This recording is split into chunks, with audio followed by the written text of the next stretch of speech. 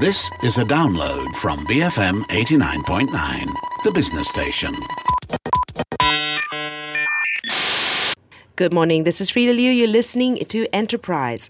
It was Heraclitus who said the only thing that is constant is change. That's indeed true as far as the human body is concerned. Most of our cells are being constantly replaced by new ones, some more often than others, so we are subject to constant change, at least physically. Why then are people so resistant to change that happens in the world outside their bodies? Why do they whinge and whine and get into such a state of anxiety that it begins to impact their health and ability to perform? Why do others run away from change to escape it or resist it so hard that it becomes more painful than it would have been if they just accepted it? One reason could be their preconceived notions about change. Another could be the unpleasant experiences they may have had when they encountered change that was brought about by others, such as employers, politicians, and the like. Today, as Malaysia is being swept forward on the tide of change, the subject of how to manage and adapt to change has become a very relevant subject for all of us. And here with us today is Human Equation founder Sheila Singam to share some views on how to handle change, both from a corporate and a personal level, in the Tools for Transformation series. Of course, you're here on the last Monday of every month, and I guess the last couple of weeks, everyone that's been on has been talking about change. Now, your bio states that you are an inspiring agent for change and believe that change brings growth and a strong sense of achievement. So what changes have you gone through that have led you to this belief? My goodness, Vida, so much of change. And you know the best part of before I embarked on I was subject to change, so to speak, I was very resistant. I was a creature of habit, very rigid. To change house was a massive trauma for me, to move house. And then I'll tell you this funny story. Like, I used to be a teacher long ago, like 30 years ago. And one day, the headmistress came and said all the heads of department had to switch places in the staff room and sit in another place. And I was devastated. I was traumatized for days. Yeah, like, I have to move with all my buddies over there and go and sit with these heads of department. I was so, disoriented for days. That was the kind of person I was. Okay. To buy a new car was like, it was a major decision. And then suddenly this change just happened. Opportunities just arose. I mean, I guess people go and accept change or embrace change for two reasons. One is because of the gains that they will get from embracing the change. And the other one is the pain they will feel from not embracing, from staying where they are. For me, it was a case of both. Right? So I was really bored with teaching. I'm essentially a teacher, but all the bureaucracy and all the, other duties that teachers had to do in schools, it was becoming more of administrative stuff than teaching. So I felt very restricted and I wanted to go out and do something else. And the opportunity came to go out and do training. And it was like very traumatic for me. It was like, leave a government job, comfortable pension, all that shit. Not so secure anymore. And then to go out there and do something totally new in a new industry with basically I didn't have any experience of before. No network, no nothing. Nothing. I went into a real estate agency to do training. First, I was selling houses part-time. That was fun because I still had my job, right? Then I went out to do this. The boss offered me a job and I thought about it. And still I had a safe zone. I went and spoke to my headmistress and said, can you give me 6 months no pay leave? I want to try out this new career, and if it doesn't work, I'll come back. But in the middle of it, I said, there's no way I can go back to teaching, right? And then from there, I went into journalism. That again was scary, right? Because the opportunity came and I always wanted to write. I mean, I used to read well-known journalists and their writing in The Star and NST and all that, and magazines and stuff, and say, hey, I can do that, So I had the opportunity and I went. It was very frightening because I love what I was doing, training in the real estate agency. And my boss actually said, I'll give you a 3-month window to come back if you don't like it. So I went. And then again, there was no turning back. And then from journalism, I went to different types of journalism. I was writing about property and then business and then lifestyle, and everything was very new. And every time you go into a new place, it's very pretty scary, I can tell you. All right. But what was one thing that really encouraged me was before I had embarked on any change, I read this book. It was called Feel the Fear and Do It Anyway by a writer called Susan Jeffries, right? Feel the fear and do it anyway. Very often we think, okay, I will make the change when there's no more fear. But it's never going to happen, right? You feel it and you just weigh the pros and cons and you go. And you got to listen to your gut. When you're making a change, gut feeling happens a lot. It's that compelling feeling right inside of you that's saying it's time to go, you know. So I then when the time came, I said it's time to leave journalism. I was very happy in journalism. I loved what I was doing. I got the chance to travel and, write about all kinds of things and meet all kinds of people. It was like really my zone. But then this offer to do training came back again. And I felt that that's where my calling truly lies, Journalism, probably, I suppose you go into different places for what experience you can pick up, what skills you can pick up, and it never goes to waste. Even if the fields are as diverse as journalism and training. One is writing, one is training people. Very diverse. It might seem to be a disconnect there, but actually it's not. Everything comes to bear in everything that you do. I think there's seasons in life, and also probably the underlying thing is you are a communicator. That is true. Right? That is true. Right. I think of myself as well, the diverse things I've done. I said, wow, but ultimately what I really enjoy doing is communicating. Yeah.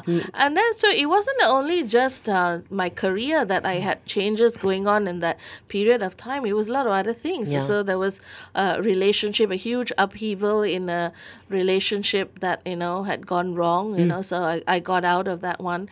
And then I moved homes, I moved towns, all that sort of thing happened at one go. It's like, boom, it all came. And maybe, I don't know, I do believe in a God, and I believe maybe that was his way of throw you in the deep end and then you learn to swim. Right. So that's how I became an advocate for change. And I know that when I look back at that point when you're making the change, it's very painful, it's very frightening, right? But when you have made the change and then, you set your mind that you're going to make it work, after that, there's such a great sense of achievement and so much of growth. Right. So why do you think people are so resistant to change? Okay. One of it is the fear of the unknown. I don't know where I'm going. I don't know what this new phase or new area has in store for me. So I'm really, really scared of facing it.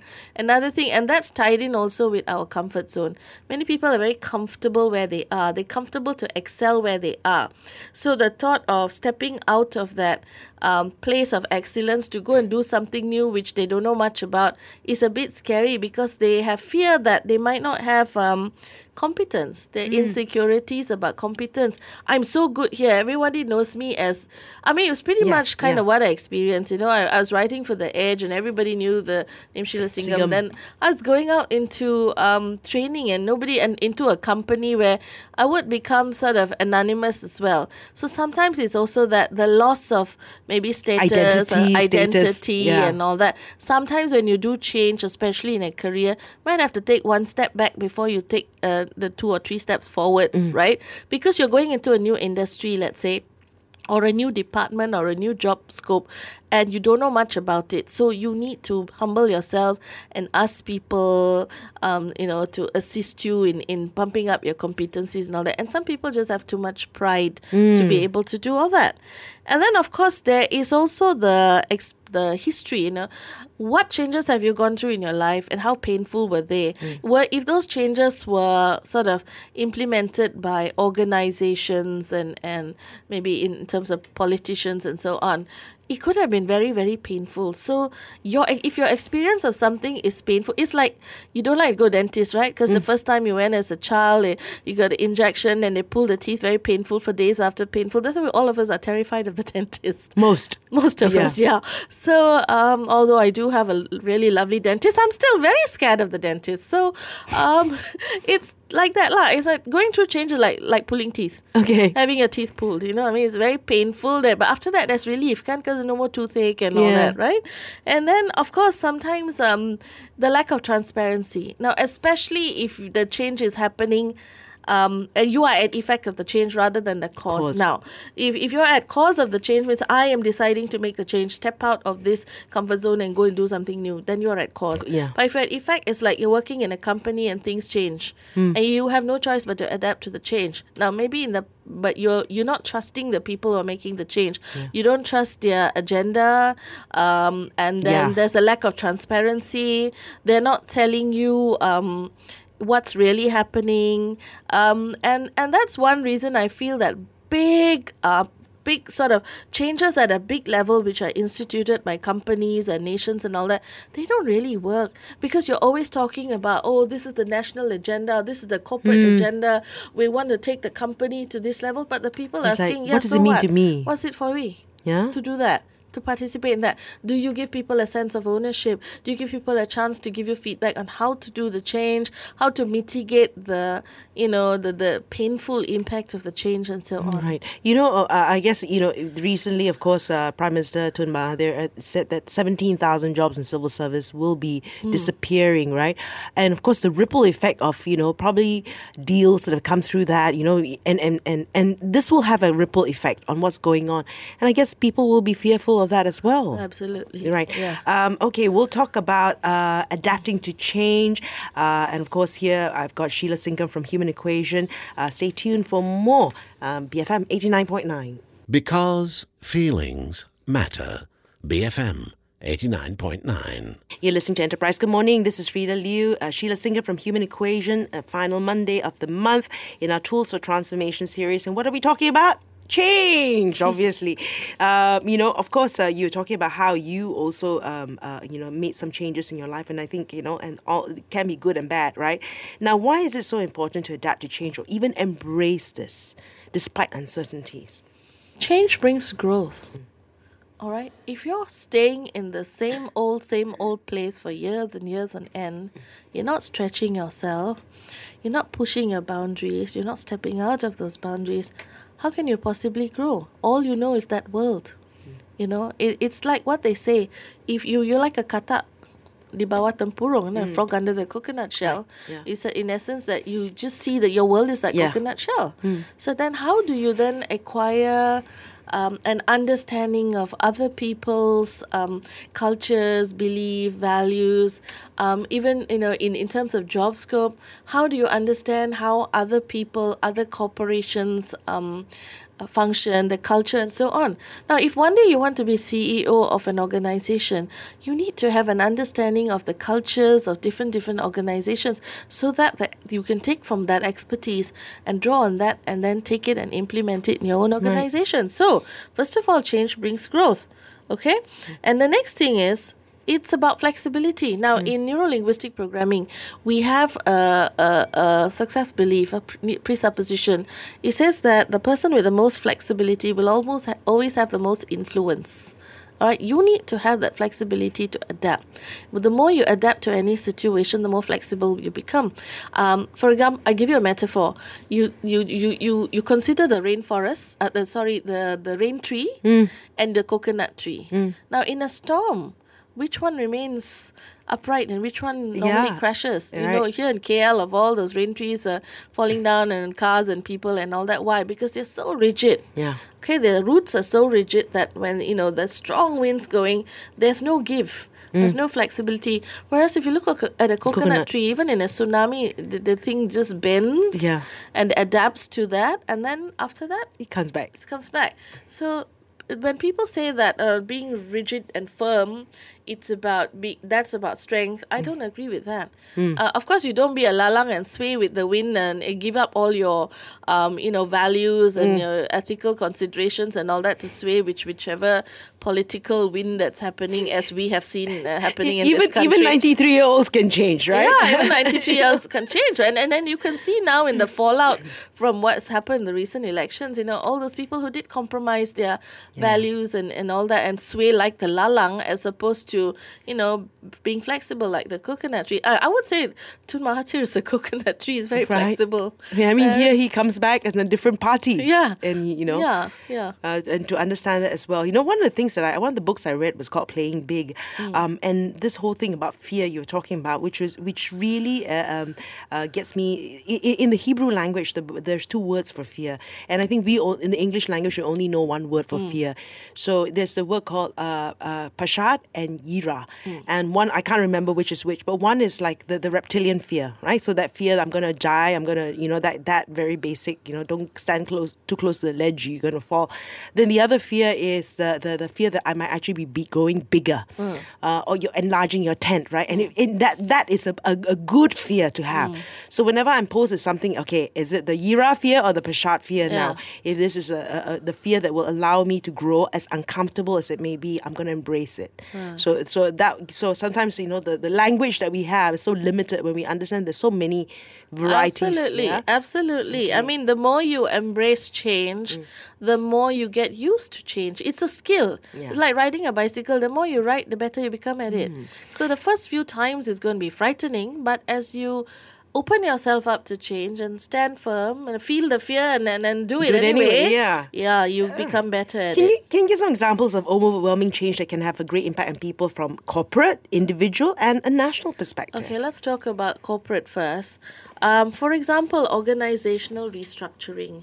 You're restructuring departments and moving people around, okay? Or even if there's a change of management, suddenly the top management is just changed around, which sometimes happens when there's a political takeover, like what's happening in our country now.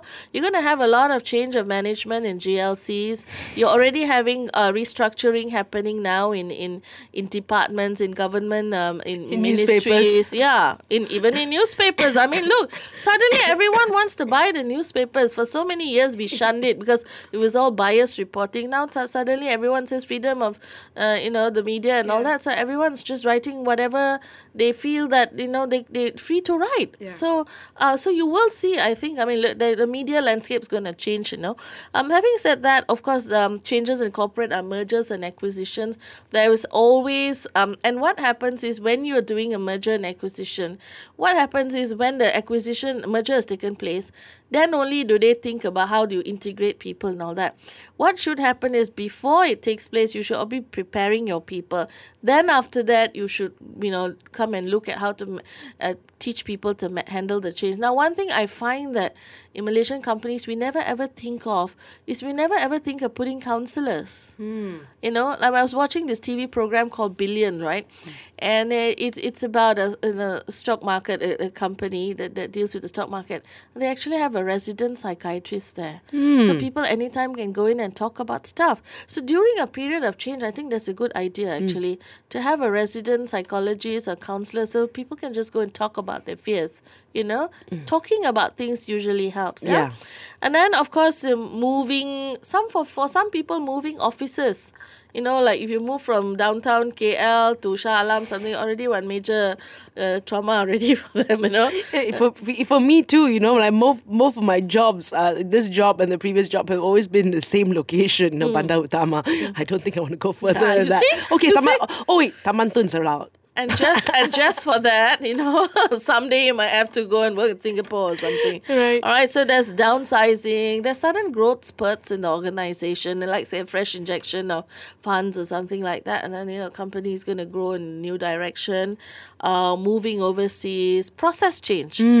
I've seen people there was a bank where we needed to go and do some training. We actually did some video and some training and all that because they were changing software.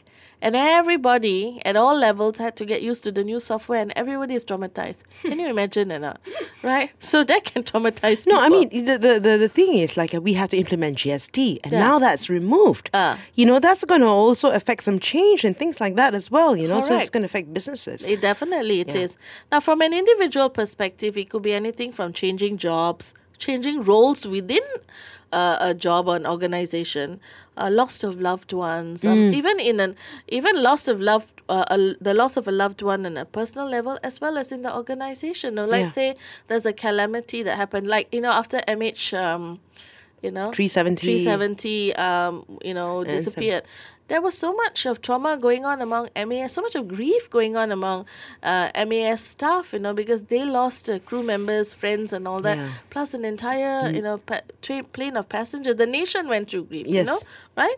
So, okay, another sort of change that can traumatize is terminal illness or chronic illness, broken relationships, going through a divorce, a long-term relationship breaks up, moving homes, moving towns, moving countries.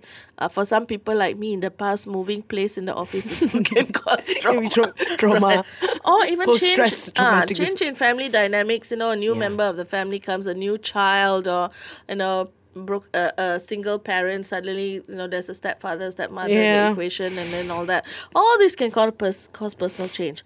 From a national perspective, I think we don't say all of us are going through it. Change of government, change of cabinet, change of legislature, change in financial policies, all happening at one go. So some people think, wow, we can't handle it. And I think this is the best way to go.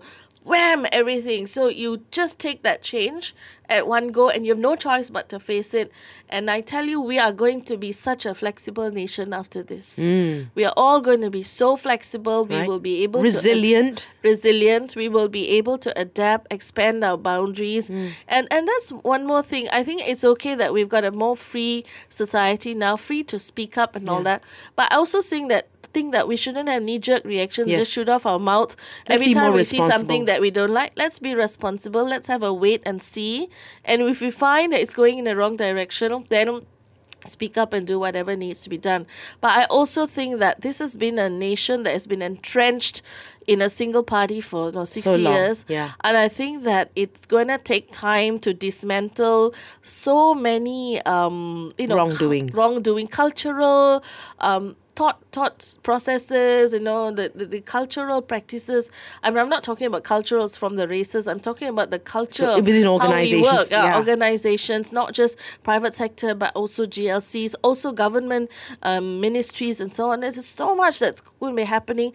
And people, and this is involving people, mind you. So you can say, the government has to change this and change that and implement this and implement that. But don't forget, the people are the ones who are going to feel it, and the people might go through the cycle of change. They might be angry, they might be resistant, they might be whatever. So we need to also manage the feelings of the people, their mindset, their opinions, and that sort of thing. And that's going to take time, because so many people are entrenched in that comfort zone. Okay, I was just talking also about even with journalism, right? That just because now we've got a certain freedom doesn't mean that we lose the responsibility. Absolutely, that we still have to be understand that yes, there are changes, but we still have to be fair. Now that we're able to do more fair reporting, but don't go down the gutter lah.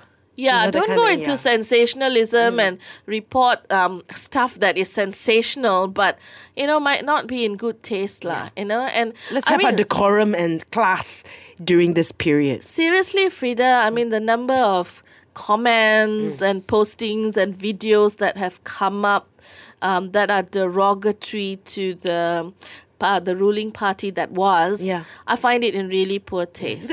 Because they have given us some good as well. Yeah, you know what I mean. So it's now we're just moving in a new direction, but let's not go down that path. Let's move on, and move upwards. Correct.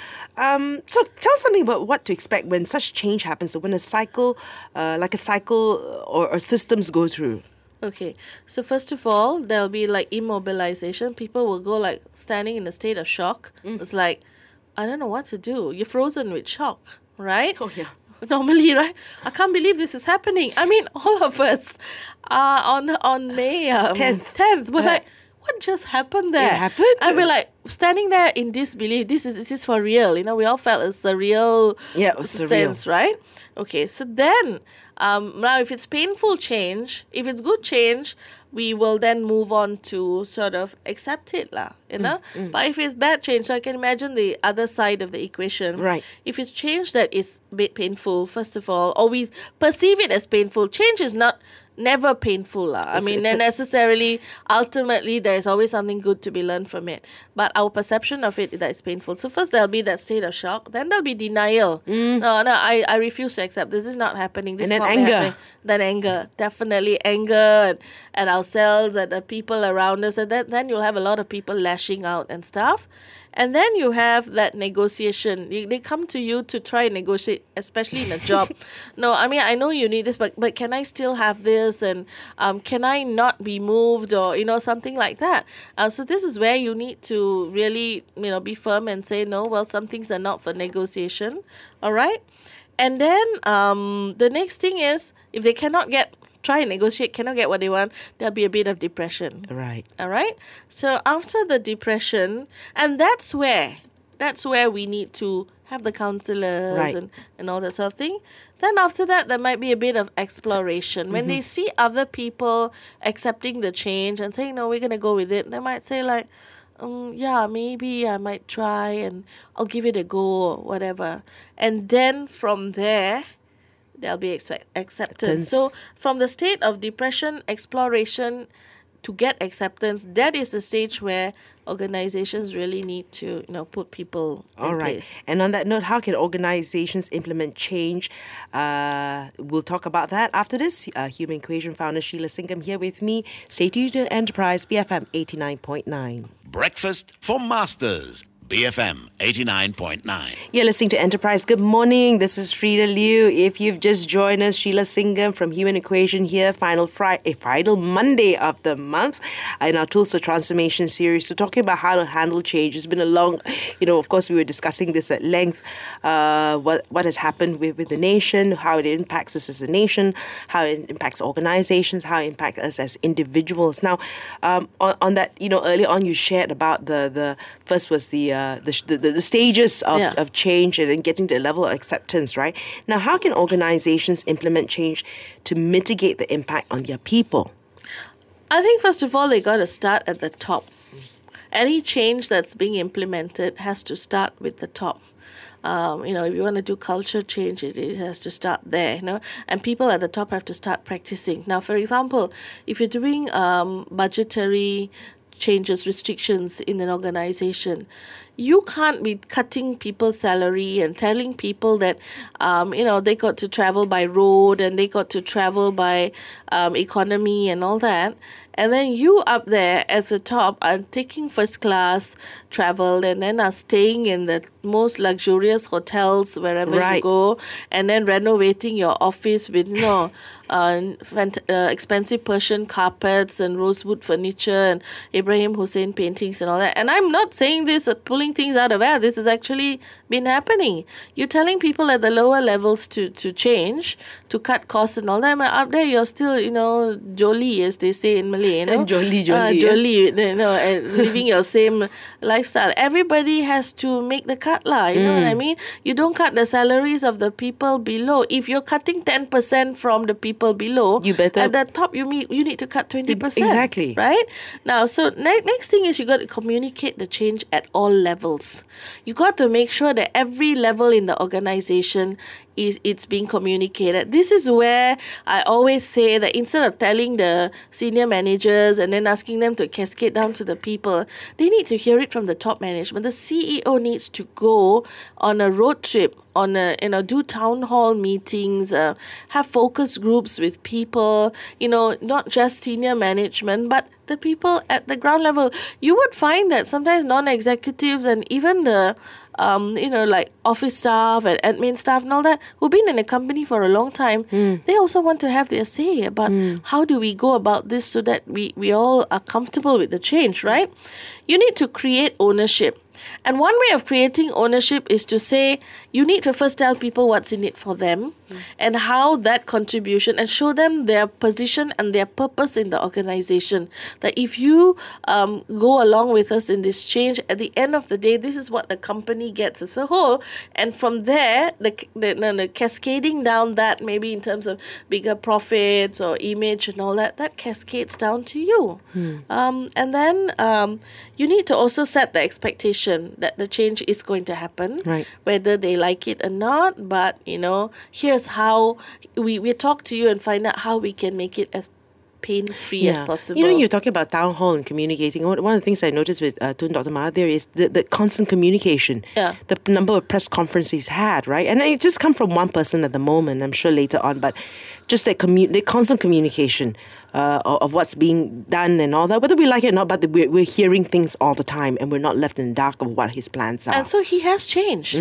Before, people would say he's a bit more autocratic. I make the change and then tell my cabinet and all that. But now he's actually listening to the rakyat, talking to journalists. Yeah. I mean, you watch him on TV now at his press conferences. He's so relaxed. That defensiveness of the past is gone. He's enjoying himself over there, talking to those fellas like they're his kawan and all that. is so different to see now. And the sense of humor, because he said, you know what, people still know me as the dictator, so he's got a sense of humor. Yeah. Now, it has also been said that culture change is one of the most difficult to implement in organizations, or as in this country.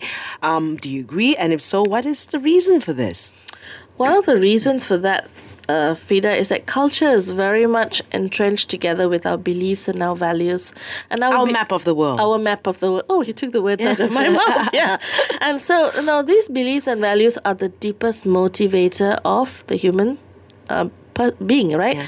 So if people feel that their beliefs are being questioned, threatened, challenged, or their values are being, threatened, they become a bit more resistant to change. So what we need to do is, if you want to effect a culture change, whether at an organizational level or at a national level, you need to be very respectful of people's beliefs and values. Right? You need to take them all into consideration, and then you also cannot infringe on it. You need to respect their map of the world. You need to build rapport with them, and then move from there. You can only influence people when you have rapport with them.